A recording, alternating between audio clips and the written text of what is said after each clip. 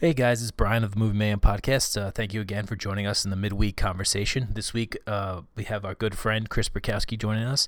He talks a lot about his, some recent tragedy. His grandmother recently passed, as we'll get into. We talk about some other things, some Star Wars. It's a very good, deep conversation, and it's always good to check in with Chris. He's one of our favorites. He's a really great dude.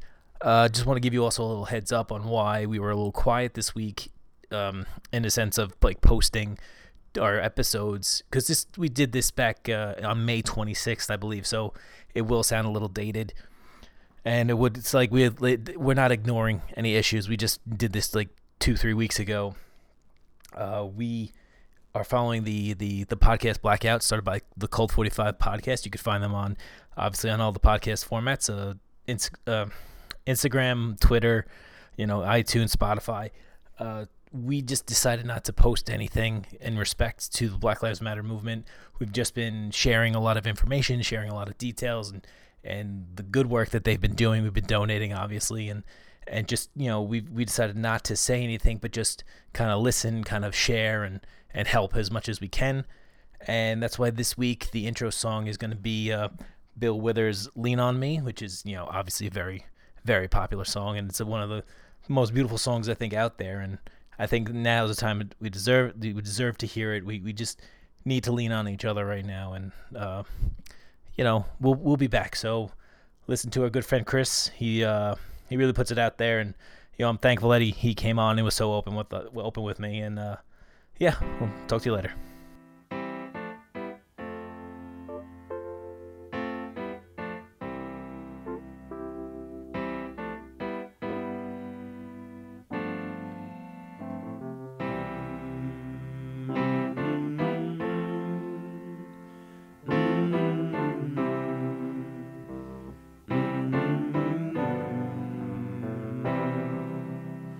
Sometimes in our lives, we all have pain, we all have sorrow, but if we are wise, we know that there's always tomorrow. Lean on me when you're not strong, and I'll be your friend. I'll help you carry on, for it won't be long till I'm gonna need somebody to lean on. Please swallow your pride if I have faith. You need to borrow, for no one can fill those of your needs that you won't let show. You just call on me, brother, when you need a hand. We all need somebody to lean on. I just might have a problem that you'll understand. We all need somebody to lean on. Lean on me when you're not strong, and I'll be your friend. I'll help you carry on, for it won't be long till I'm gonna need somebody to lean on.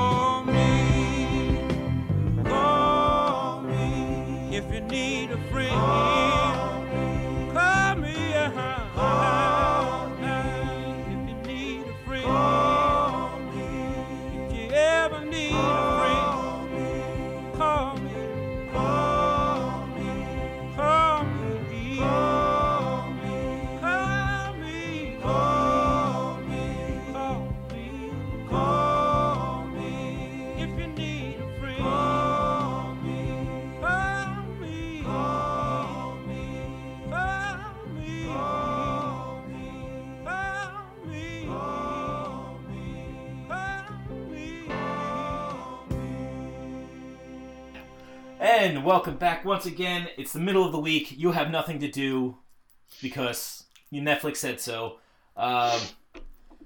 So thank you again for joining me, Brian, as I obviously fumble through an intro that I've been doing for about 5 years. 5 years of podcasting, can't get one intro right. We're doing this midweek thing again, and once again I have my good buddy Chris Perkowski joining me from his socially distanced cave. My socially distanced cave is still sealed, no visitors yet. By the time this is coming out, who knows? Things may have changed, may have stayed the same. Who the fuck cares? Who the fuck knows? But Chris, thank you for joining us. Just joining me. See, this video. Thanks for having me on, man. Oh, no problem. Like, we've been talking, we were trying to get this done for a little bit, but, schedules are schedules, and shit gets crazy. Yeah, exactly. So what's new? How have you been? Last time I saw you, I think we did Hereditary. Yeah, that was the last time. Yeah, I thought that was a really good episode. Yeah, man, I'm doing as well as you can. How about yourself? Like I said, been holding on. Been classified as essential, so I'm in every day. Scrubbing elevators down and just getting by. Yeah. Have you had, because you're in, is that considered a nursing home or a retirement center? It's a regular apartment complex that has senior it's a residents. Okay. Yeah. You could get an apartment there. Oh, I could. Yeah. Oh, wow. Okay. Yeah. I wasn't sure if it was just for retirees. Well, it's for rich whites, so. Okay. Have there been COVID cases in North Shore Tower? There has been a couple. There's been a number, but not as much as people would have expected. So, I mean, I'm not really at liberty to say the total number, but that high, huh? Oh no. I mean, we do a good enough job. 10,000 people is not a lot. They're mostly coming from one side. Modestly is around now, but no, we've been good. A lot of people have been. They've taken it. The residents have taken it very seriously, to their credit. I'm sure. Because their age group, their health, and they've, once it started really taking grip of New York, they kind of stopped laughing about it and just locked it all down. Yeah. And it's tough because there's been a lot of a death, and it's not funny. People early on were oh, if we get the it's not funny. It hasn't been funny, and I know. Yeah, no, I know. Yeah. From my own personal experience, I know it's devastating. Like I said, I can speak firsthand to that. Do you want to, or would you could just pass by it? Sure. So, I'm not sure if any of your listeners. I'm sure you have some listeners who aren't familiar with me. We unfortunately lost my grandmother due to COVID-19. She got it. I'd say she tested positive a couple days before Easter. Then on Easter Sunday, she really took a turn for the worse. They transferred her to the hospital. She stayed in the hospital for probably about 3 weeks. We were thankfully able to FaceTime with her, which was wonderful considering can't see her otherwise. But we were able to FaceTime with her. I'd say her first week in the hospital, she was really coherent. She was suffering from dementia for the last 2 or 3 years now. But she was still sort of with it in the hospital her first week. She understood what FaceTime was, and she could see us and hear us and was responding to us coherently. But then after a week of that, it just got she wouldn't open her eyes when we would FaceTime with her, and she wouldn't respond at all. So seeing her sort of you could visibly see her wither away. She wasn't getting fluids. She wasn't eating. She didn't have the strength to eat. So I'd say there was a Tuesday was the last time that she had spoken, and then the next week on Wednesday or on Thursday, We FaceTimed her again, and she was able to whisper, "I love you." I mean, And those were the last words that she said to us was "I love you," because she passed away on Friday, the next day. She was being scheduled to be transferred to hospice care, and as they were prepping the transfer, she passed away in that process. I hate to say it, but like that's actually for the better. Instead of having a long, drawn out kind of experience, she got to poetically she got to say "I love you," which is probably like this weight lifted off you and your family's shoulders. Because there's been time, like, I don't want to like correlate personal experience, but like, you would love to have that moment. Like, people would love to have that moment. Completely. But it's tough. And I remember one time we were talking at our friend Andrew Parker's show. I think his first show, and we were talking about our experiences with AIDS and everything, and how you described your grandmother, that she was like just a straight up fighter, like a lot tougher than me. Like, I stub a toe and I'm crying for 3 days, and she battled it out. I know she was in an advanced age, but she hung in there a lot. And I'm not cutting down anybody, but she hung fought in for 3-4 weeks with the COVID diagnosis before she passed. She about 20 years ago she had a heart attack. About 15 years ago she had a catheterization that on the way home opened up and she started bleeding out in my mom's car. My mom had to cover the wound and drive and turn around and go back to Columbia Presbyterian to take her back, and saved her life. After that, she had she was really good for like 10 years. After that, had 2 strokes, and after the second stroke, really had started to get more severe dementia. But she fought through everything. She was 93 years old. Damn, that's a great life. She hung in there, and I could definitely see like that like fighter influence on like you, and then I know your brother. You both kind of have that like ain't gonna keep me down too long spirit. But otherwise, I do sincerely hope that my condolences are with you and your family. Of course. And I appreciate you saying that. Yeah. I didn't want to start this podcast off. I know it's less structured as the uber professional movie Mayhem podcast, which we have our segments, we have our set thing. But I didn't want to I don't want to force you to talk about anything if you don't want to. So no, I'm fine. I think it's better to talk about it, honestly, rather than keep it inside. We were thankfully able to have a funeral and a wake, so we got an hour with the body. As morbid as it sounds, I mean, wakes are morbid and death is morbid, so it's gonna sound I was never a huge fan of going to wakes. Which would be weird if you said like, I really enjoy hitting up the wake scene. It's get to see some people I haven't seen in a little bit. Like in Wedding Crashers when Will Ferrell starts crashing funerals. Yeah, exactly. It's like, damn it, Terry. But yeah, I mean, like they did a really great job on her. She looked better than she had in years.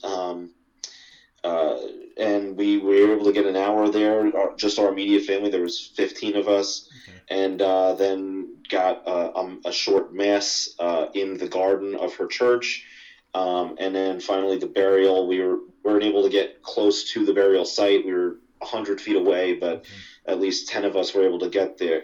Be there for a socially distanced burial. Obviously, that was the main struggle, was not being with her and seeing it sort of her deteriorate. It's a tough struggle because my grandmother passed. She had a massive stroke and she was in like ICU, so it was tough to be like. It was tough to go in. Like the first time all of our family met, we got like, this is on my dad's side. This is the last. My first grandmother died of like cancer, but it was quick.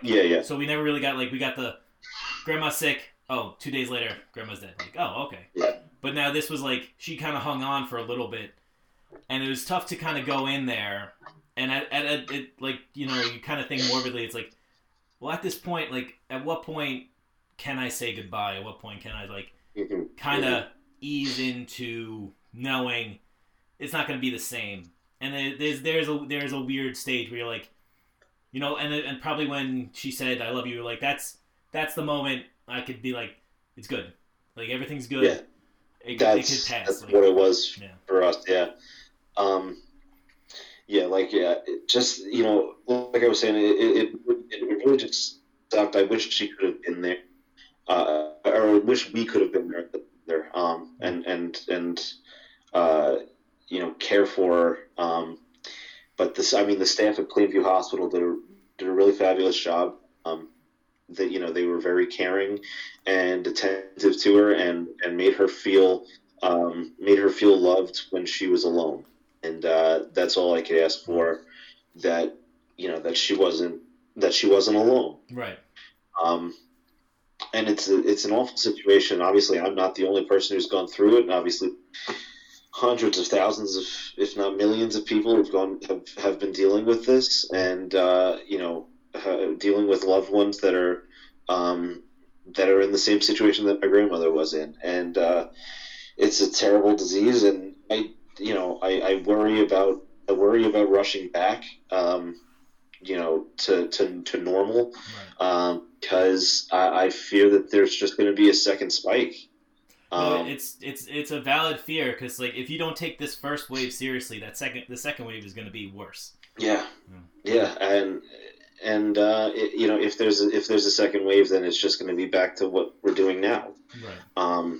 And you know, obviously the economy can take much more of a hit than it already has. So that's the problem. Right. So it's a no-win situation, really, and hopefully it can get figured out. You know, hopefully there's a vaccine soon, or I think, you know, they've been making some herd immunity, but they've been making some good progress with, I know, like the vaccines. They've been kind of going nuts with it. So, you know, hoping for it. And I hate to like do a cold turn here, because it doesn't bother me to talk deep and all this stuff, but there was just some news that came out today, and today being May 20th, the biggest news I've ever heard, and it literally broke the internet, that the Snyder Cut is finally coming out.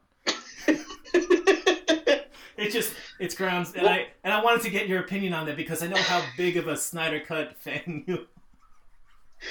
So I just want to, I'm excited for all the nerds to shut the fuck up when they realize that his movie sucks too. Oh my god. Like, he's never made a good movie, so why do you think this is going to be it? What do you think this one's going to be better? It's like, finally. Idiot. They're going to go back and be like... I like how I'm trying to hold back tears talking about my grandmother's death, and now I'm cursing out losers. That's what you come here for. But no, yeah, it's like literally like big movie like news, especially on Twitter. Like, they're thinking they won a fucking like war or some shit. We're like, we finally got it. We finally got the Snyder Cut. It's like, all right, really fine. It's like, be bad, right? There's a reason that they scrapped it. Yeah, like Warner Bros. Notoriously doesn't care. Studios don't make good movies and be like, this can't see the light of day. Yeah, all right, I guess we could do this. And I think it's all because of how everyone reacted to the animated movie that just came out. Was it Justice League Dark Apocalypse War? Okay. Which is fine, because I don't know if you've ever seen any of these new DC movies. They're all kind of they're in like the darker New 52 line. Yeah. And they're like, oh, this is what Zack Snyder would have wanted. Like, or those comic books that came out 5 years ago. Like, is it what Zack Snyder would have wanted because it like has no lighting? Yeah. Cause that seems to be the way he makes movies. Yeah. How many lighting rigs do you want? 0. The rigs are gonna get in the way of the slow motion cam, so just please. Wait, but you need to be able to see. Don't worry about it. It's a movie. There's a flashlight on the camera. That'll be fine. See, what was it? There was a point where I was like, okay, like maybe the Snyder Cut will be fine, and then he did like some speech at a conference where he starts talking about, I was like, oh, you're talking about my heroes, like, you know, they're in a comic book, man. Like, I'm making real movies here. I'm like, you're making a Superman movie. You dumb fuck. Like, what? You're like, it's Batman. Like, no shit. Everyone, like, it's a comic book. He's like, yeah, I'm making real cinema. Yeah. It's like, this is Batman real shit. versus Superman. It's like Capone versus the FBI. It's real. It's like, no, it's a fake guy in a batsuit and a fake guy from Krypton. Like, that's it. Right. But yeah, like... He made Batman a big metal suit. Yeah, well, that's your real cinema. Yeah. I'm the first one to give him the metal shiny suit. blue eyes. Yeah. I bought that helmet, though. From Toys R Us before it went out of business. I bought that little face mask. It's a solid purchase. It was, and then I threw it out when I moved. You're like, I don't need this. So what the fuck did I buy this for? There was, oh yeah, what was it like? It would talk too, so like you could speak into it, and like it'll give you that Batman like, I'm a Batman voice, and then also it'd say shit too. So I tried throwing it at, like when I threw it out, I forgot I left it on. So from my bedroom, all I could hear is, I am Batman. And I'm like no shit. Yeah, I'm just sitting up there like, I could go outside and turn it off, or I could just leave it, and I left it. So then the garbage man threw it in their truck and just. I am the night. I am vengeance. It's like, oh fuck. It's like this fucking guy. There will be a dawn of justice. Superman, I am versing you right now. Coming March 25th. Part 1. Oh man, I don't know. Like, because I know like a lot of it is still like everyone's just trying to get on this whole like Marvel DC crap, like because it's weird because people are like, oh well, now that the Joker was successful and you know, Wonder Woman's been successful, it's like, well, now DC and Marvel are obviously the same. But yeah, well, I mean, no. Yeah. They've had one successful entity, and that's the Wonder Woman movie. Yeah, if you am I missing anything? Are we counting Shazam in that? Like Shazam did really well. Shazam did okay. Aquaman hit over $1 billion. Joker. Oh, Aquaman did really well. Joker hit $1 billion. So like those 3 movies that did well. Does Joker count in the DCEU? No. Exactly. Yeah. Also, didn't like Joker. Wasn't good. Thank you. It was just a movie. Phoenix was great. Yeah. But like, you know, you've got Todd Phillips doing his best Martin Scorsese impression, and just like it's like a love story to fucking incels. Like we live in a society. Yeah. Okay. Shit happens. It's a really bad portrayal of mental illness. Yeah. That that the whole message is like, hey, you better not mess with me because I might kill a lot of people because I have depression. Like, I have split personality disorder and I'm gonna snap if you're mean to me.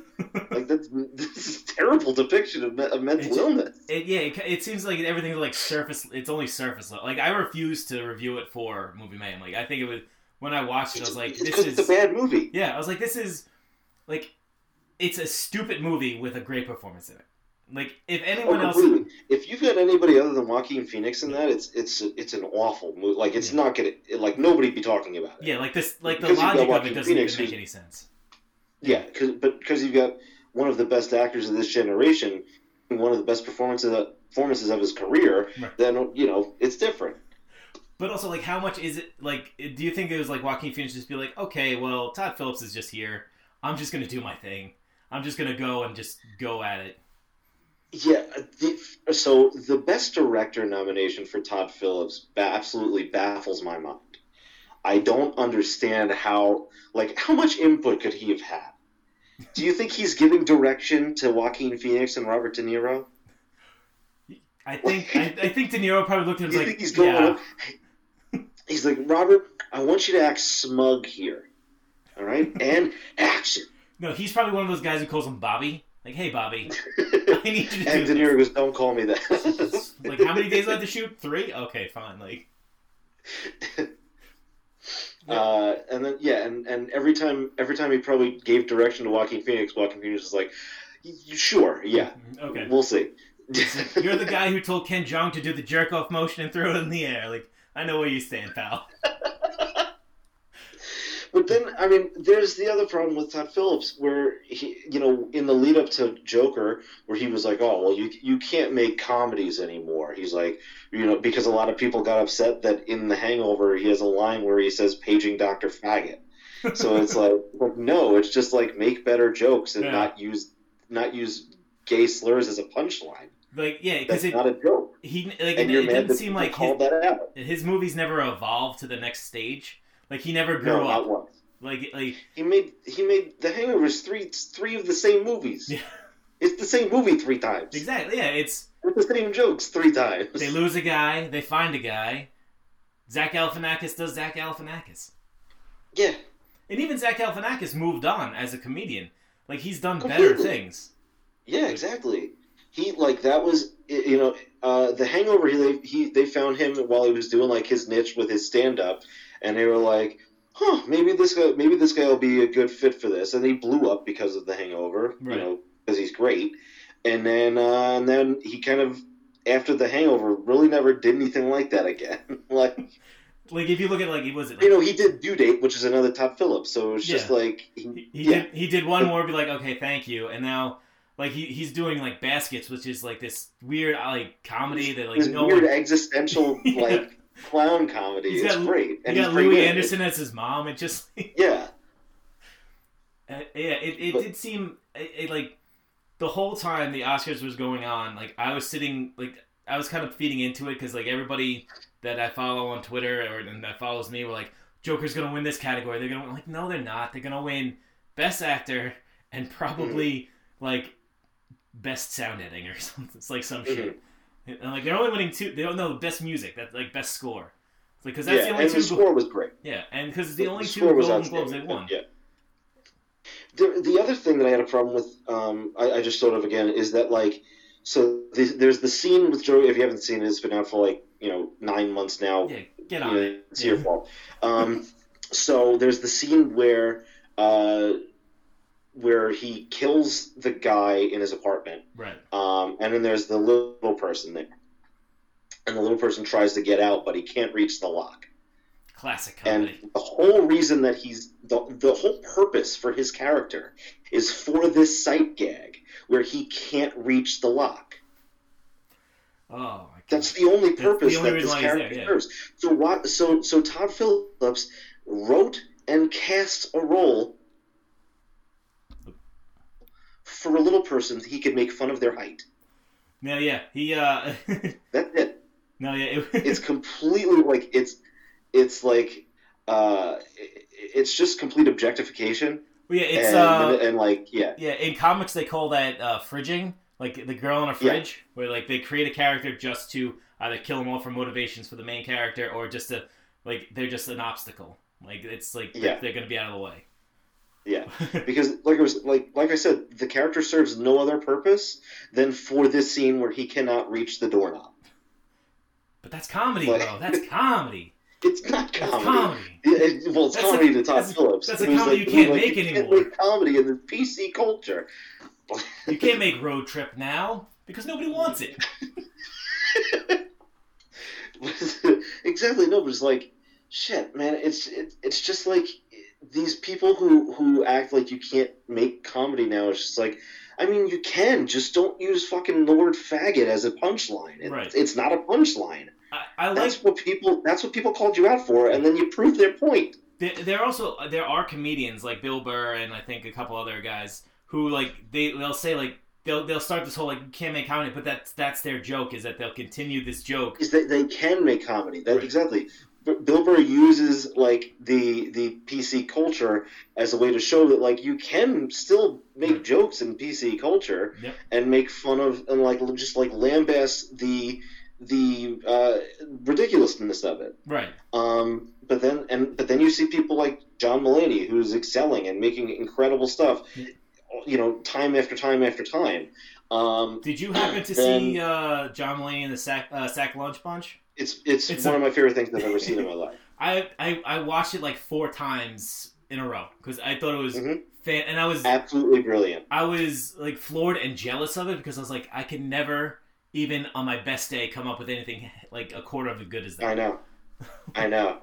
I like a one plate of noodles and a little bit of butter. It's the only thing I'll eat. And it's like it's legitimately, he legitimately made a comedy special for children that children can enjoy. Like everything in there is relatable to children. Yeah, like oh, can relate to it. They're like, hey, I only eat one thing. This is great. Do flowers bloom at night? It's like I've never seen them. Oh my god. The girl talk with special guest Richard Kind? Was it with the guy from Talking Heads, David Bryan? David Bryan, yeah. Yeah, and he's like, that whole song is like, there's the one guy like in the middle of it, like, you guy, I respect you, and then it's. I do highly recommend. That is a highly. Grandma's got a new boyfriend. Was so it the piano teacher? Is it like the math professor or something like that? Yeah. The tutor. He's like, how did you lose the eye? He's like, well, I stabbed it with a fork. And then Jake Gyllenhaal's cameo. Mr. Music. The whole thing is a masterpiece. Like, just look at stuff like that, and then tell me that you can't make comedy. And like, but then there's the other thing that people say, like, oh well, Mel Brooks wouldn't be able to make Blazing Saddles now. It's like, I mean, he could. It's satire, and it's making fun of racism. Like, it's not. Like, exactly. What are you talking about? He could still make Blazing Saddles, except it wouldn't be the same Blazing Saddles. It'd be something different. Right. Yeah. It would even like if you look like Young Frankenstein, everything. He saw the cult, like what the pop culture and everything was at that time, and he just like exploited it for its stupidity. Like everything that Mel Brooks did was social satire. Yeah. And to say that like Mel Brooks couldn't make Mel Brooks stuff now shows that you never understood Mel Brooks. Yeah. Because if you think that like Blazing Saddles was done like to be racist, like that's not. He's making fun of racists. Exactly. Like the people who are the dumbest people in there are the racists. That's the whole thing. It's like racism is stupid. Look how stupid you look. Exactly. I think he's saying the sheriff is near. Well, there's one thing I got on like I started watching Martin Short clips because he's kind of this fantastic performer, and he's always like so good. He's a very like he's always funny in like interviews with Conan O'Brien and. Oh my god! Yeah, absolutely. So I saw one of his Jiminy Glick interviews with Mel Brooks, and for like if people don't know, Jiminy Glick is this made up character that Martin Short has, where he's this like a very exuberant film critic. So he's sitting down with Mel Brooks, and the first question is, it's like, why are you so tough on the Nazis?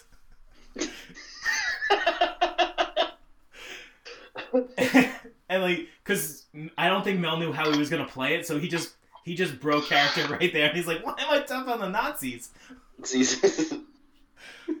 It's like when like that's like comedy gold that like that could still happen now, and I wish people saw more of that instead of like, you know, like the road trips and the jackasses. Like that's not comedy to me. Yeah, no, completely. Like smart comedies like should be made, but they're not being made because they don't make money anymore. No, yeah. And it's a shame. But because people only go see, Kevin Hart movies where he goes to night school. Like, right. Isn't that what it was called? Night School? I think it was called.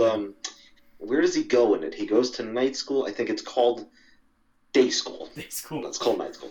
Yeah. What are we going to have him do today? Well, he's going to go to night school. I don't like that. What about if it's in the middle of the afternoon? Can we get the Rock All right, in so there? what are we gonna have Kevin Hart do now? All right, well he's short. Let's say that he's walking down the street and there's a field trip and they mistake him for one of the students and he has to go on the field trip. Perfect. We'll call it a field trip and we'll make $1 billion. His teacher will be either Luke Wilson or Joel McHale, who's ever the most cheapest. Oh man, like did you see Hobbs and Shaw? I did not. It is- I'd really like to watch all the Fast and Furious movies. I've only seen 2 of them, I think. Okay. I saw the first and second one, but I'd really like to just get into all of the ridiculousness of it. Because you recently just got into like Star Wars. You dove back or into Star Wars. About 3 or 4 years ago, I watched all the Star Wars movies. Yeah. So How- I've been fully. We can talk about the new Star Wars if you want. It's honestly, bad. I'm done. I'm super done with it. It was there. It happened. Super bad. Okay. How do you start the opening scroll with Palpatine is back? That's my one of my 2 favorite things. It. The dead speed, baby. You can't just say that as an exposition. Just by the way, Palpatine's here, and It's like, hey, forget what you know. Palpatine's back, baby. the dead speak. That was that was one of my favorite parts, and also when vaunted actor Domhnall Gleeson, who I respect so much as an actor, I love Domhnall Gleeson. turned bold face to the camera and said, "I'm the spy," and I was like, "Oh, this is good writing." I know, but I you know what? I loved that he was revealed as the insider, and then they kill him a minute later. Yeah. Do something with that for the third act. Yeah, and also that was never brought up. Do something with it. J.J. Abrams is just what else could I shoehorn in here? It's like, look, I got a couple of things I gotta hit. We gotta hit these things. I gotta make this the most Avengers-like fucking Star Wars movie out there. So I like Last Jedi. I think Last Jedi, other than the side story with Finn and Rose, Last Jedi is a really good movie. Yep. And Rian Johnson does a lot of interesting stuff in there. I like the Luke character turn, where because it makes sense that Luke would be sort of turned off by everything, right? And would be like this fucking curmudgeon. It makes sense, and then to try to for JJ to try to sort of undo sort of the stuff that Rian Johnson just did the previous movie is just asinine. But that's what happens when Disney decides that they're going to make 3 movies written by 3 different writers instead of just having, let's just get 3 scripts right off the bat so we know where this is all going. Yeah, well, that or also have one person write all of them. That furthers my theory, and I've said it every time we brought it up. Star Wars makes their shit up day one. This will go here, okay, and that's it. They make their shit up as they go along. They don't plan anything out. The only people who plan thing out in Star Wars are the fans, because they're filling in all the gaps that make them unhappy. Yeah. Force Awakens is really good. I really like Last Jedi, and then you somehow go into Rise of Skywalker with everything just completely falling apart. Ray, I have a secret to tell you. What is it? Never mind. Don't worry about it. It's cool. Don't worry about it. It's all right. Let me just. There are so many things that in that movie that J.J. Abrams brings up and never brings up again. Hey, you found that knife. That's cool. Let's go do something about it. Well, all right. Thought we did. Cool. I killed Chewbacca. Did you? How is there a second cruiser or whatever it is? How is there a second ship? In the plain desert where there's nothing around you. There's another one. We only see one ship. There's only one in existence. There's one right there. There was no second ship. When that happened, for the first 5 minutes, I was like, you know what? Fine. Kill Chewbacca. Give this thing some fucking weight. It gives it some stakes. Yeah. I was like, all right, everyone knows now that the original crew is dying off one by one. We're good. Sure. Yeah. Sure, exactly. And then again, instead of having this whole comedy thing with C-3PO, where after he gets his memory wiped, where first off they set up oh well, if we have to do it, we would have to wipe his memory, and there's no way to get it back. And then they meet Babu Frick, who rules, and then they go, and then they're like, oh no, he could bring it back. What are you kidding? Like R2D2's a fucking DVR player. He can fucking swing it right back. Come the fuck on! Stop setting up stakes and then making them not matter. Right. When we got out of it, we had a group go to it, and I turned to my good friend Mike Flanagan, who's big Star Wars fan. I've had him on the show, and we talked about it. I turned to him and I said, "Well, this is the lightest Star Wars I've ever seen. Like nothing really matters. Like it was super light and fluffy. Like there's no stakes at all. Yeah, and then JJ completely undoes what he did with Finn and Rey. Like, in the first movie, he sets up Finn and Rey are going to be romantic partners. I wouldn't say that Rian Johnson undoes that. No. Because he doesn't. But they do have the whole thing with Rose and Finn, but Finn does not reciprocate because we know that Finn has feelings for Rey. And so then JJ, he's like, oh, you know what? Just forget Finn and Rey. They're friends. They're like brother and sister. And so let's have this guy who has done nothing but try to kill her for 2 movies. They have feelings for each other. you know who buys the most merch? The Raylos.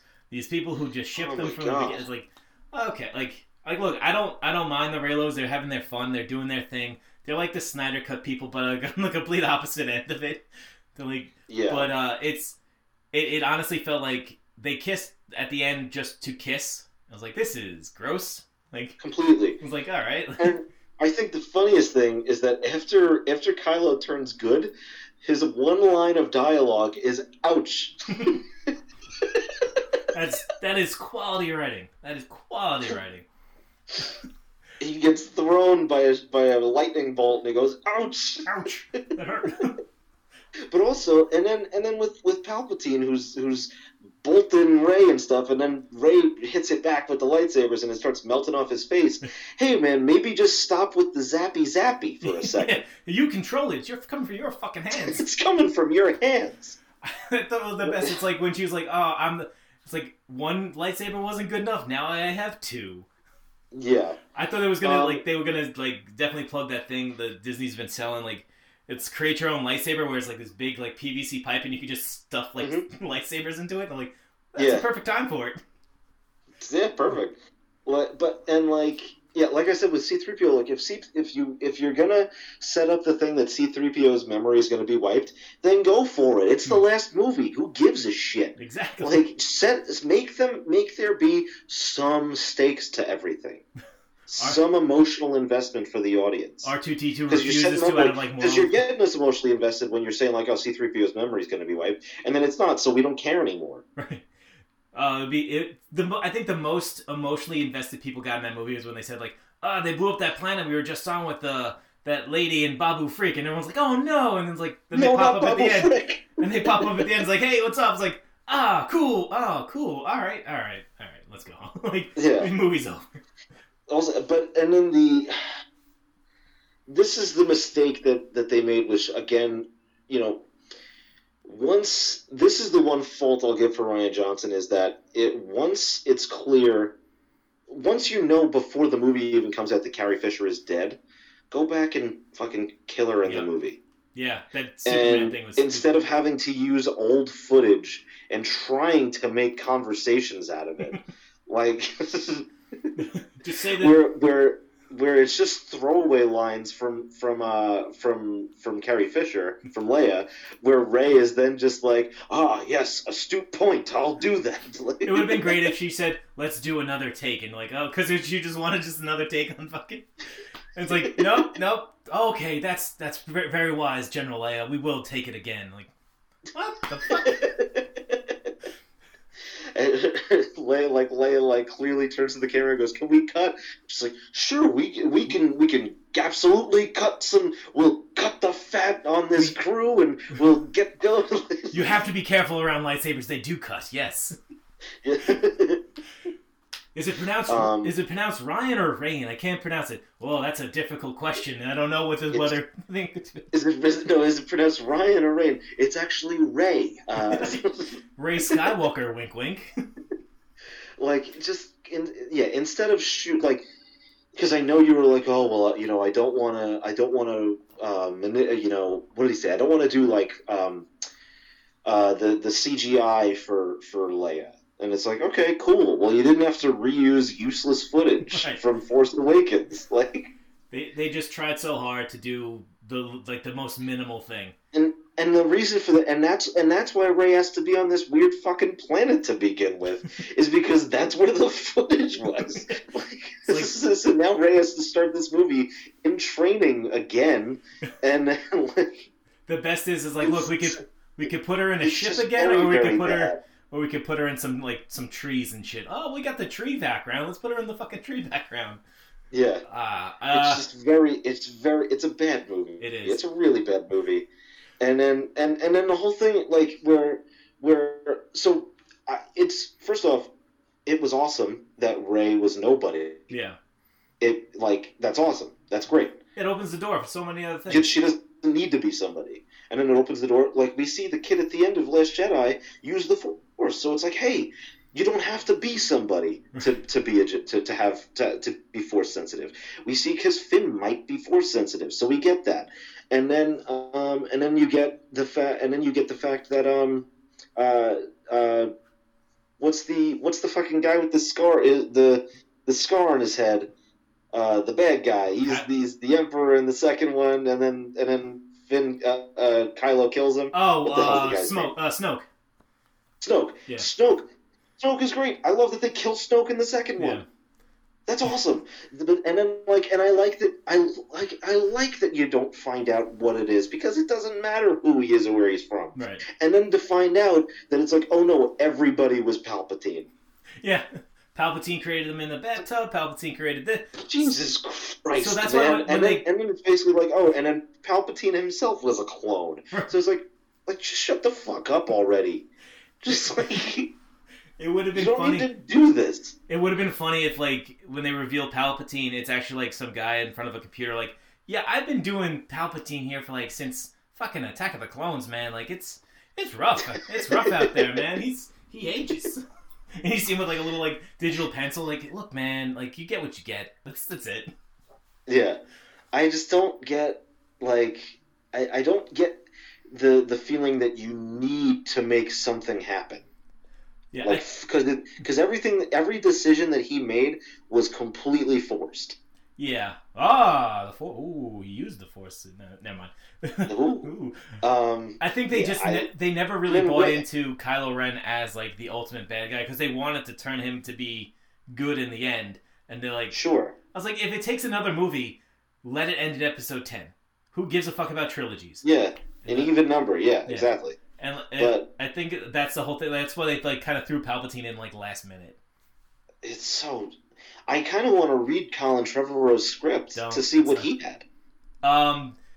Jenny Nicholson on YouTube, she reads it, the whole thing, and breaks it down. It's basically Jurassic World with Star Wars characters.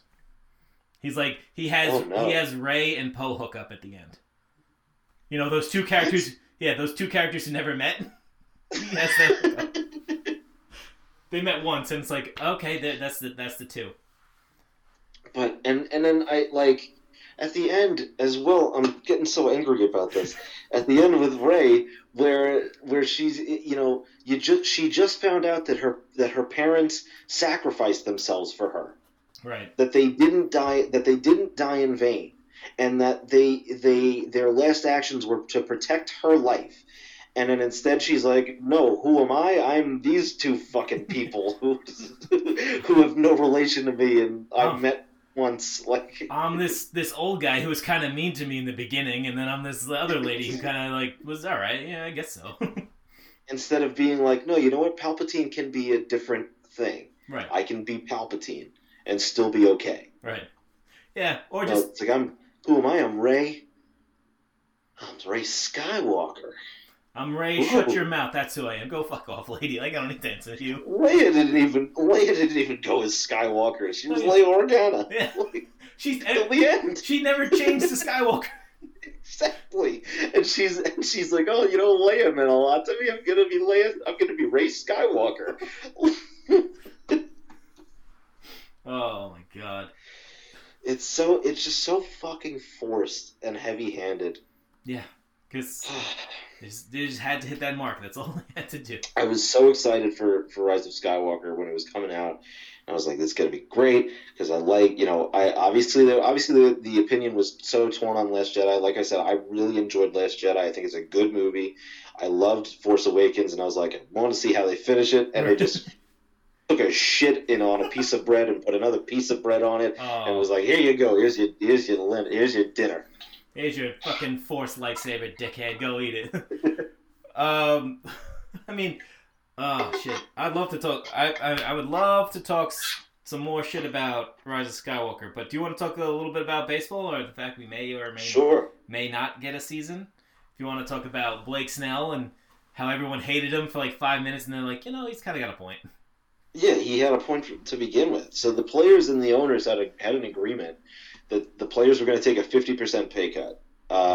And then the owners came back and they were like, hey, do you want to take like 30% off of that 50% off? And they were like, so you want us to take 80% off? You want us to get 20% of our salary? Are you kidding me? To risk my health and my family? No. And then like that, and that's what it comes down to is like, basically like, I'm not going to risk my health for no money to when baseball doesn't need to be played right now. There are more important things in the world. Yeah, no, exactly. Like it's that's what the deal is. You could when it came out when I saw when he made the comments on Twitch, I was like, he's got a fucking point. Like I wouldn't take any less money to do any more work. Like if I have to come, like if they're asking me to do more stuff, I'm getting paid more. I'm not taking less.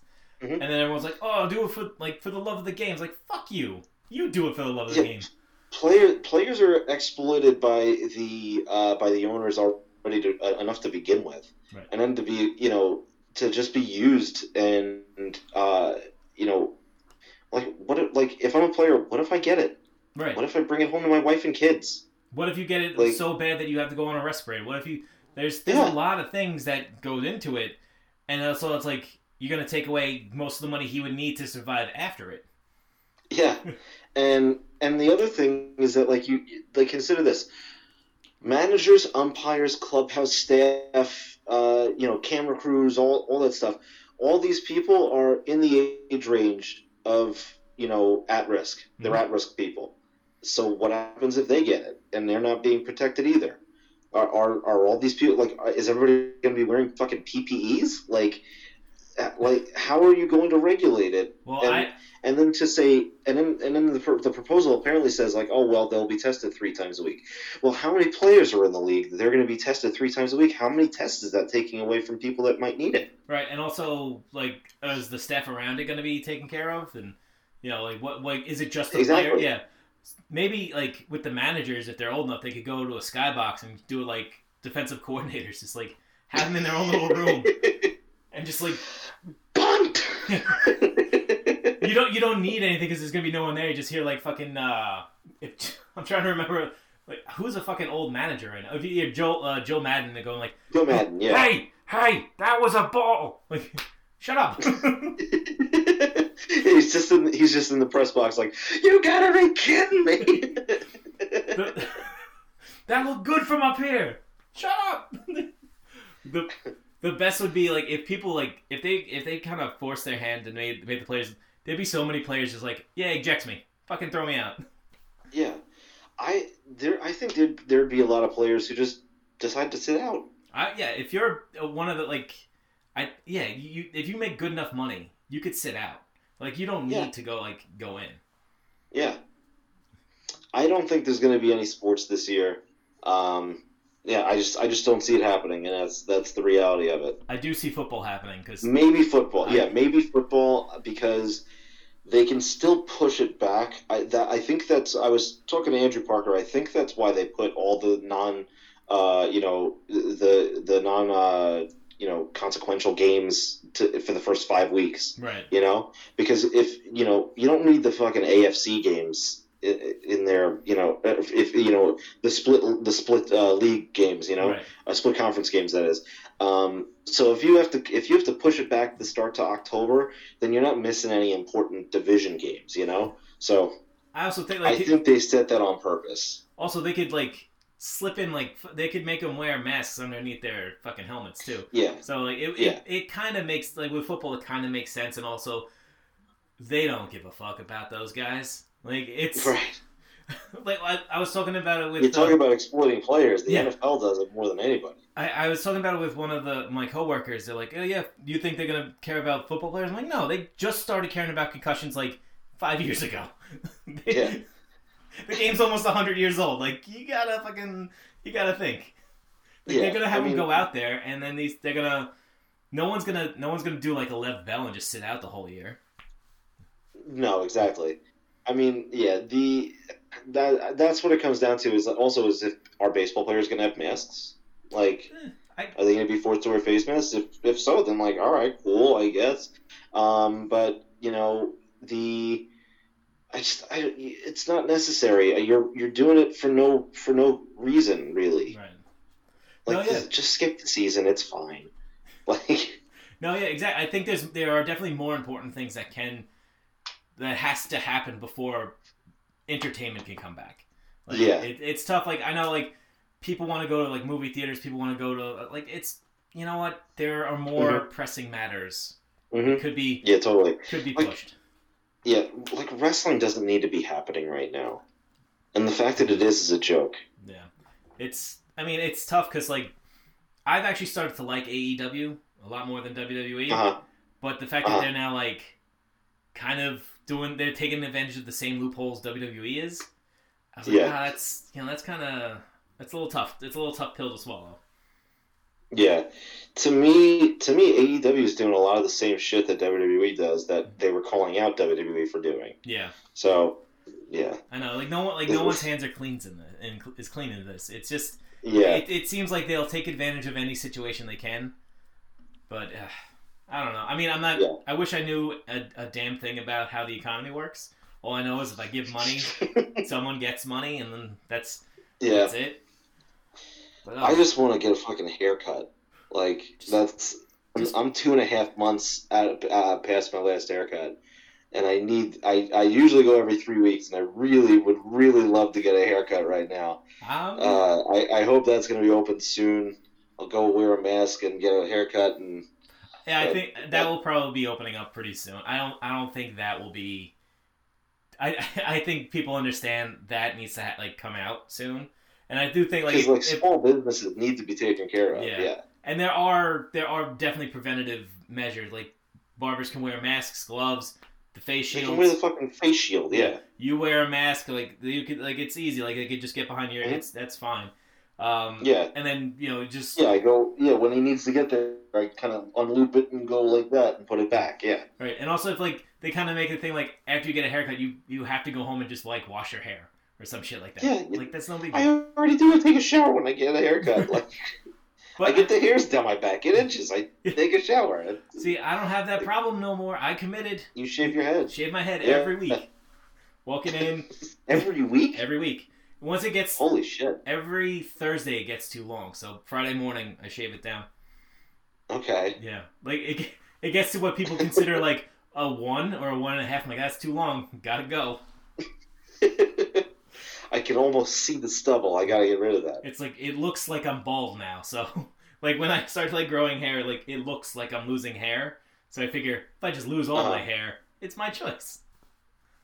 I'll give you a lot of money to grow the sides out for my wedding. Oh my god! So how much? Uh-oh. Uh-oh. Just hold on. We got a dog emergency. Yep.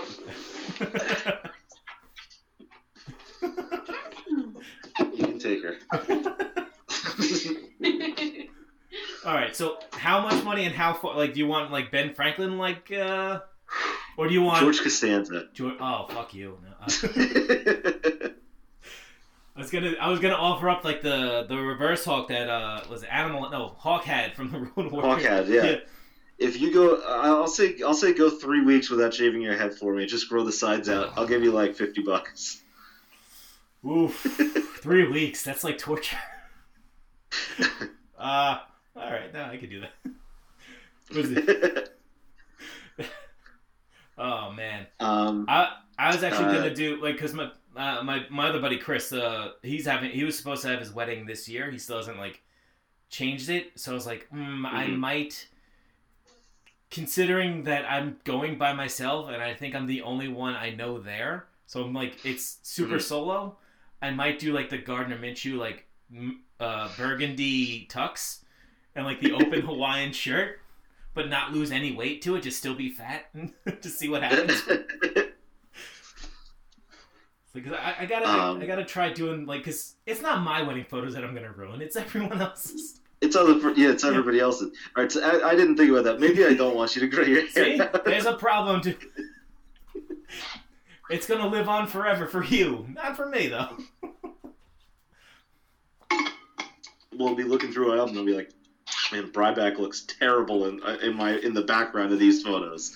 Like your grandkids are going through your wedding album, like, oh, this looks like what the fuck is this?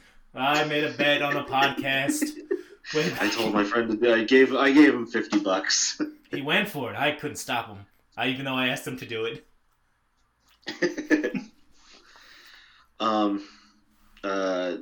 What movies have you been watching? Like anything new or? You haven't seen yet? I saw Extraction on Netflix. Okay. I've been rewatching a lot of like I watch What We Do in the Shadows, the TV show, a lot. So I wait for that to come out on Hulu. What the fuck? I just recently watched. I watched like a couple things. I just can't like hold the memory of what I've seen. It's like, oh yeah, I think I've seen that. I think I watched that. What is it? I'm gonna look on my my Amazon, see if like anything pops up here. We finally saw Lighthouse, which is great. I still have to see Lighthouse. It's free on Amazon if you have Prime. So yeah, you saw Knives Out, right? Yes, I did. Oh my god, so fucking. I love Knives Out. That was one of my. Did you see Uncut Gems? No, not yet. I gotta check that out. Incredible. Yeah. Incredible. The fact that what did Joker get? Like 10 nominations and Uncut Gems gets 0? I know. Uncut Gems is the best movie of the year last year. Really? Absolutely incredible. Absolutely incredible. Yeah, because Sandler should have won Best Actor. I'm excited to see what he does in response to not getting nominated. Because he said that if he didn't get nominated for Best Actor, he's going to make the worst movie possible. So I can't wait to see what it is. I'm excited. Because I mean, with him trying to make a good movie, it's still. Like, some of them were pretty rough. Yeah. I'd love to see him do a Tarantino. That'd be great. Because he was supposed to be the Bear Jew in Inglourious Basterds. I know that's like well known, but he was originally cast but had to drop out because he had other conflicts. I think and Eli Roth took over. Yeah. I'd love to see him for whatever Tarantino does for his 10th movie, have Sandler be in it. You mean the Star Trek movie that he's going to do? Sandler's. Oh, I forgot about that. Sandler's going to be Spock. That's what. Yeah. No, that would be. I think that would be a great pairing because you could obviously tell that Sandler, when given the opportunity to be like not Adam Sandler, he'll take. When he's motivated and gives a shit, he's obviously a great actor. Yeah, like what was it? Punch Drunk Love, Punch Drunk Love, like just anything. Spanglish, Reign Over Me, Funny People, Uncut Gems, the Meyerowitz stories that came out on Netflix 2 or 3 years ago. He's so good in. I think he's great. Yeah, I think if he is given the opportunity, he could be something like. And I gotta check. I think Uncut Gems is on Amazon. I could probably just rent it and get it over with. Yeah, absolutely. It's really good. You have to. I was gonna try checking out Scoob. Maybe that will be. I don't want to watch Scoob. No. There's a podcast I listen to called Blank Check. I don't know if you're familiar. I remember the movie Blank Check, but I think we can talk about the movie Blank Check because I rewatched it on Disney Plus and it's problematic. But anyway, so Blank Check. Disney problematic. Oh my god. So Blank Check is a podcast where these two guys go through directors' filmographies, and they try to pinpoint the place in the director's filmography that they received a metaphorical blank check to make their like passion project. Okay. And they try to see whether that check cleared or bounced. Oh. And so right now they're going through George Miller's filmography. So I watched the first 3 Mad Max movies as I was following along with the podcast. I'd never seen the first 3 Mad Max movies. He is bizarre. Like, he goes from the 3 Mad Max movies to the only movie that he did like a director for hire movie, which was The Witches of Eastwick. Then he goes from that to like this like Oscar bait movie called Lorenzo's Oil that does really badly at the box office, but Susan Sarandon gets an Oscar nom for. Then he has like really heavy involvement and may have actually directed Babe without getting the credit, because the director who did direct Babe got a Best Director nomination and then didn't do anything else for 20 years. So like, there's probably a reason that guy didn't capitalize off of the success of Babe. But so George Miller probably had heavy input in Babe, and well, he did direct the sequel. It's debated and rumored that like he may have like ghost directed it. What did you say? He did direct Babe, Pig in the City, the obviously peak of the Babe franchise. He directed Babe, Pig in the City. Yeah. So then he goes from Babe, Pig in the City, takes an 8-year break, makes Happy Feet and Happy Feet 2, and then makes Mad Max Fury Road. That's a good career. He's got an absolutely bizarre filmography. Did you know he was actually going to direct the first ever Justice League movie? It's called Justice League Mortal. I think they're producing a documentary about it, and it's like this wild. I think I've read that before. Yeah, it's this wild concept. Because that definitely sounds familiar. Yeah, it's like had Armie Hammer as Batman, Adam Brody as the Flash, and like a couple other people. And like they have like the costumes, they have like the kind of the plot. It was gonna be like a wild fucking movie. But he obviously that would have been really interesting. Yeah, but nothing. Like, I think that fell off, and then. Yeah. I love the fact that he directed. Have you seen the original Mad Max trilogy? Yes. Yeah, I really liked 1, even though like for the first 30 minutes you have no fucking clue what's going on. It's not even about. It's not even about. You're just thrown into it. It's not about Max. It's more about. Yeah, it's about like this like weird anarchist group. Yeah. But I mean, I like it as an origin story. To see like why Mad Max is Mad Max, and like his buddy gets killed, and then he's like, oh, I gotta get these guys, and then they kill his wife and baby, and he's like, I really gotta get these guys, and you're like, all right, I mean, you could have done one or the other. I guess I like all of his humanity being taken away, but like it's good. Then the Road Warrior I think is incredible. Yeah, it's so fucking good. And then I think Beyond Thunderdome is bad. Well, he directed half of that. It's a really bad movie. He quit in the middle of Beyond Thunderdome. So right at the point where they go to like he goes like he directed the whole thing. I think he quit. The issue is that his directing partner for the first 2 movies died in the middle of writing it. Oh, okay. Because I know like there's a point in Beyond the Thunderdome where it just kind of like makes a hard left turn into a different movie. Where like all the kids fucking show up. It certainly does. Yeah.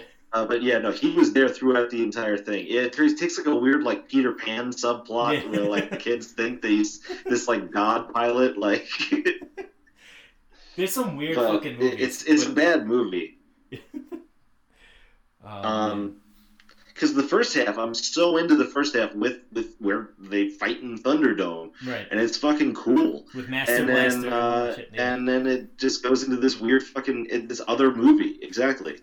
But it's so good. I was reading a lot about The Witches of Eastwick, which is, like I said, the only movie in his career that he didn't like develop himself, where they were like, "Hey, we're looking for a director. Are you interested?" And he said, "Sure."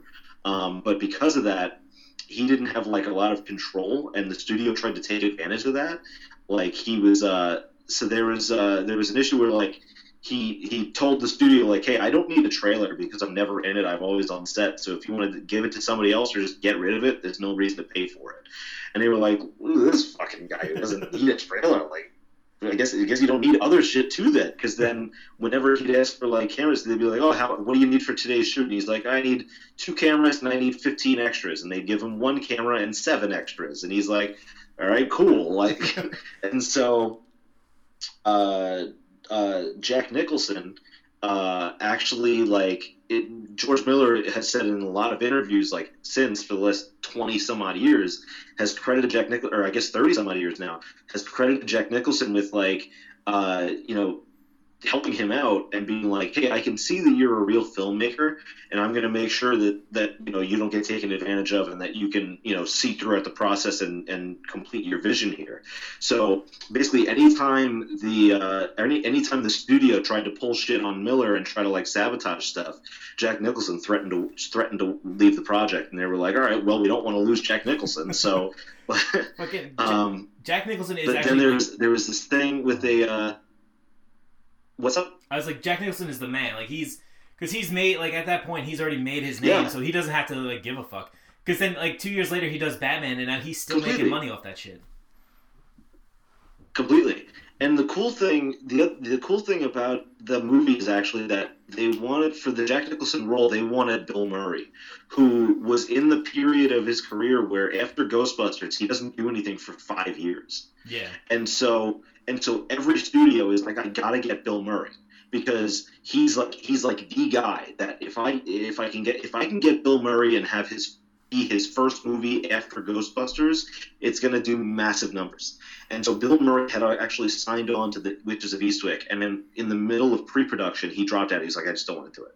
And so Angelica Houston was doing screen tests for Cher's role, and Angelica Houston was still dating Jack Nicholson at the time. And so as she's going in to do screen tests, Jack Nicholson has to be like, hey, I heard this role's available. Can you tell them I'd be interested? And so she does, and he gets it, and she doesn't. That's so... But yeah, but Jack Nicholson is like I said, George Miller credits Jack Nicholson for helping him out and sticking his neck out for him and making sure that the studios didn't take advantage of him as a young director who was making his first big studio film, because the other three the three Mad Max movies were pretty much all on his own. No, yeah, especially the first two, I think he filmed them in Australia just to and he was a brand new this brand new guy coming into American cinema, and no one even knew what the hell was going on. Exactly. And so there was actually things. So there's this producer named John Peters who's had been trying to. He's famous for he was trying to get so many stories. He was trying to get he's trying to get a mechanical spider into so many movies, and then eventually shoehorns it into Wild Wild West. It was Superman Reborn, the one that Tim Burton was going to direct, but that Kevin Smith was writing. Yes. So he was can you get a spider in there? Trying to get a mechanical spider in. Yeah. And then, like I said, he finally gets it into Wild Wild West, and obviously we all know how that goes. It's a great movie. It's high class cinema. It's a great movie.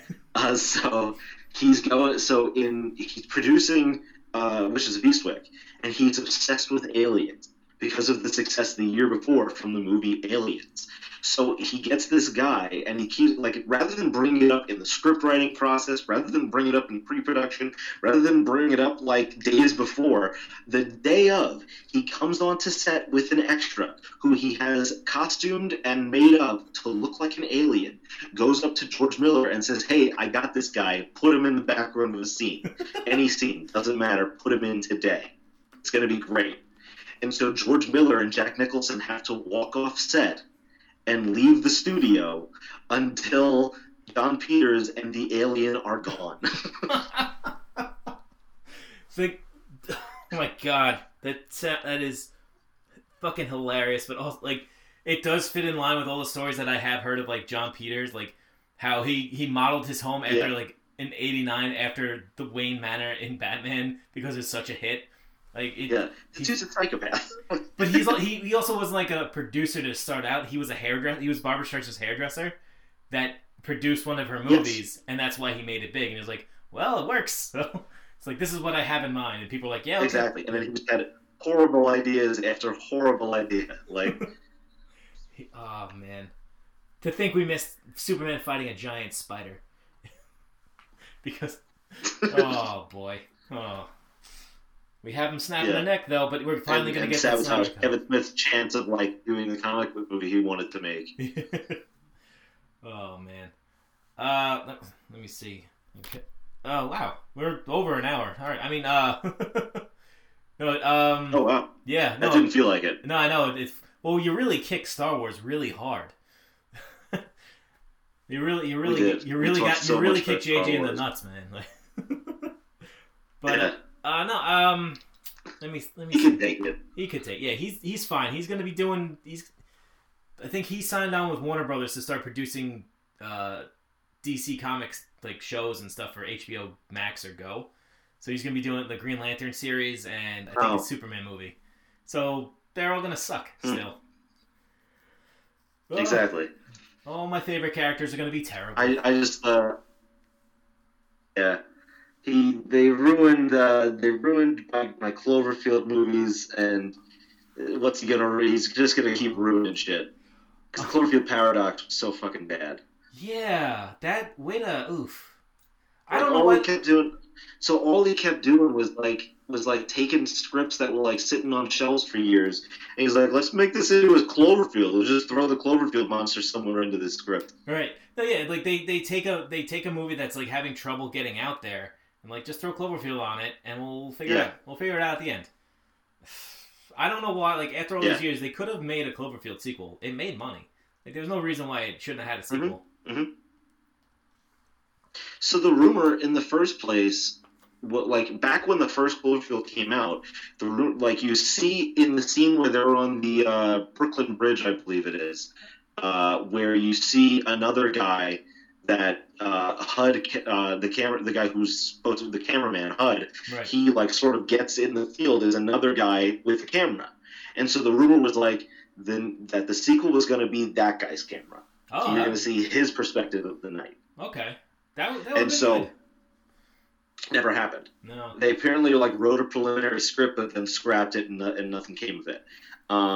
Then they were like, all right, well, we can do a prequel. And it's like, well, how can you do a prequel? So then they're like, well, maybe we'll do something where they're still around. But then, nothing comes of it. And then, we get 10 Cloverfield Lane, which rules. Yeah. And then Cloverfield Paradox, which is just completely just shoehorned in. And then, there were rumors that that movie Overlord. There were rumors that was supposed to be a Cloverfield, but it obviously wasn't. I'm glad it wasn't. Now who the hell knows? Yeah, that movie was fucking badass. I liked Overlord. I thought if they would have somehow if you would have saw the Cloverfield monster at the bottom of a pit, I'm like, that fucking sucks. I don't like this. Fuck that. Yeah. No, yeah, because I just want them to make a good Cloverfield sequel. The director, a straight sequel, not another universe thing. Just make a Cloverfield sequel. The director of Cloverfield he's directing Batman right now, so I mean, it can happen. Yes. So he just has to come back around to it. Yeah. I'm really interested in Pattinson as Batman. I know it got dunked on Twitter and stuff, but Pattinson's incredible. No, I think, I think he's going to do a really good job. I think I know the way how everything looks great. It looks kind of It looks super cool, and I kind of hope that they do. I'm glad they're not doing old Batman, he's retired, he's grizzled. Who fucking cares about it's been done to death. They're doing I think they're doing year 1 or 0 year, which is. I highly doubt they're going to do 0 year Batman, which is a crazy comic run where the Riddler just blows up Gotham and he's a hunter. So it's kind of but I think year 1 to continuous, I think that would be a really good run to sure. be on. Just don't show us the Waynes getting killed again. That's how it has to open. We've seen it 19 times. I don't need to see the Waynes get killed again. I know what happens. What if now I'm not a screenwriter, but what if you go through the whole movie, no Wayne's getting killed, but last minute he goes, oh yeah, my parents were shot. This is how it happened. And that's how the movie ends. It's like a post-credit scene. It's damn, we got so close. Like, of course they had in Joker. Of course they had to have a scene where Martha and Thomas Wayne get killed. Yeah, because that's the only way they're gonna tie it into like a DC thing. Because like if you just had it like, it didn't have to be tied into DC Comics at all. It was just kind of like it was like a sticker. Like it didn't seem realistic. But whatever, that movie. So do we think that Joaquin's gonna come back as Joker again? No. Like, is he gonna be in a Batman movie as Joker? No. I think if that Joker faced off against any kind of like Batman that has any comic trait of Batman, he'd get killed within the first 5 seconds. He'd get punched in the mouth and be like, okay, this is enough. This is enough. But because it's like the comic, because he doesn't even have the smarts that Nicholson or Ledger had. He didn't start a riot. This Joker is just like a fucking. He's just a goon. Pussy. Yeah. Like he just plays to his circumstances. Like they were mean to me. Yeah. It's like he capitalized on a time where like the poor people of Gotham were sick of the rich people of Gotham, and he was basically a match that lit an already filled powder keg. There's nothing special about him. Yeah. Yeah. But he's changing society. The people laugh at me. Yeah. Well, you're dressed as a fucking clown. Yeah, we live in a society. I was like if that guy came to like New York, he's like, you're just so mean to you. Like, yeah, obviously. Fuck you. Like, who cares? You spin signs for a living. Yeah, it's like, dude, like, look, we all don't want to be doing the jobs we're doing, but we do them. Get over it. Like, your mom. What do you expect? Your mom sucks. She locked you in a fridge. Sorry. Get over it. Get over it. Get over it, pal. I'm sorry your mom's a kook. Alright? Ain't my problem.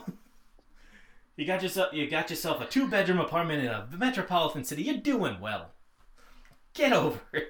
You do pretty nicely. Yeah. Also, like, that's another thing, is that they completely dropped the interesting thing was like, like the fact that his relationship with the neighbor was never real. Right. And so, like, let us see some more of that after he, like, breaks into her apartment. Right. And then she's like, what the fuck are you doing here? It's like, oh, you're Arthur. Like, yeah. give us some more of that. Did she call the cops at least? Like, something. Yeah. No, she's just like, get out of here. And he's like, okay. Alright. Like, you're mean to me. I'm gonna go shoot Robert De Niro in the face. Oh. Oh, man. Alright, Chris. I don't wanna keep you all night. I do super appreciate you doing this. So, like, we normally end the show with you picking your play out music. So if you have a song that you like, that you know it's deep and meaningful to you, deep and meaningful to you, or you just think it's a fucking banger, you want to have it out there, just please let us know. Okay. All right. So a song that I've been listening to a lot lately is called "Drunk 2," and it's by a band called Mannequin Pussy. Oh. Drunk. And yeah, I know. It's a fucking great band, and it's a great song. I've just had that on like repeat for the last 2 months. I love it. So yeah, if you could play that one, that'd be sweet. It's called Drunk 2. What? Mannequin Pussy. Drunk 2, and the band is Mannequin Pussy. Fair enough. I don't know how, like, I think the sponsors might be a little upset about that name, but that's not my problem. Disney Plus should know what they get into. When band name, good band. Okay. No, yeah, I'm going to put it on. Yeah. It's going to fucking play us all out, and I think it's, I can't wait to hear it, actually, because when I go through and edit it, I listen to the song just to make sure, like, it's I want to understand why people pick their songs. So I'll definitely get it. Yeah, but, it's not meaningful. It's just a fucking banger, and it's a great song that I've been listening to nonstop. All right, good. Fucking bangers are always bangers. That's what everyone needs to know. All right, Chris. Do you want to tell the people where they could find you, or if anything you want to give a quick shout out to, charities or anything like that? Sure. You can be found on Twitter and Instagram at Dr._Perk. If you can, donate to, COVID relief efforts. Something very, very important and near to me at this time. And I think we probably all know somebody who's been affected. And if you can, spare $5, any amount to COVID relief efforts, I think it's going to go a long way. All right, great. Chris, thank you again. And, I'm here for you, pal, if you ever want to talk non-podcasting wise. But, it's a little tough. Of course. My life is all podcasting now, so I have to find my old self and detach. But, no, I do appreciate it and hope everything goes well. We'll be seeing you soon. And when we're all allowed, like I said to everybody, I'm having a big party. And, of course, you're not invited. Of course. So get out of here. You have to. Thanks for having me on. I really appreciate it. Good talking to you, man. You have to shave your head like me for your wedding for me to. So you have to go completely bald. All right, completely bald. All right, everyone. We'll talk to you later. Bye.